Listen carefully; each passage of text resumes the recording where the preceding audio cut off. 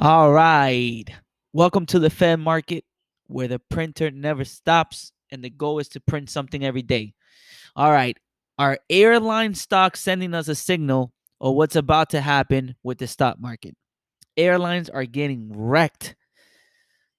So I've been posting this last 2 weeks again our charts of going long in Southwest Airlines and American Airlines, and we got stopped out today. That means our idea, the plan that we had in place, got completely destroyed.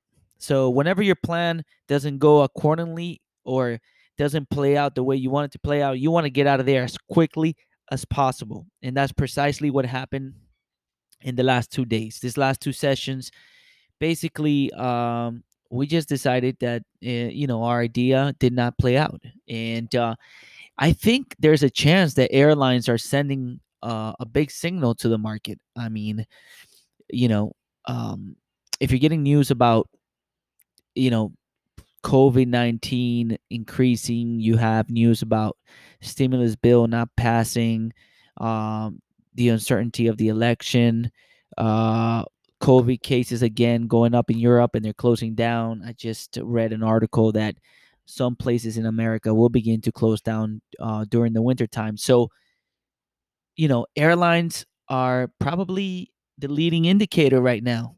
Airlines, cruise lines, all those kind of, COVID-19 um, casualties. So we are out. Um, we don't know what's going to happen, but I see a lot of people on Twitter saying, this is just a little pullback. This is just a pullback. We're gonna keep going up. The Fed, well, I mean, I believe the Fed will continue to print, but there's so much certainty that this market is going to be able to hold and continue. I don't know.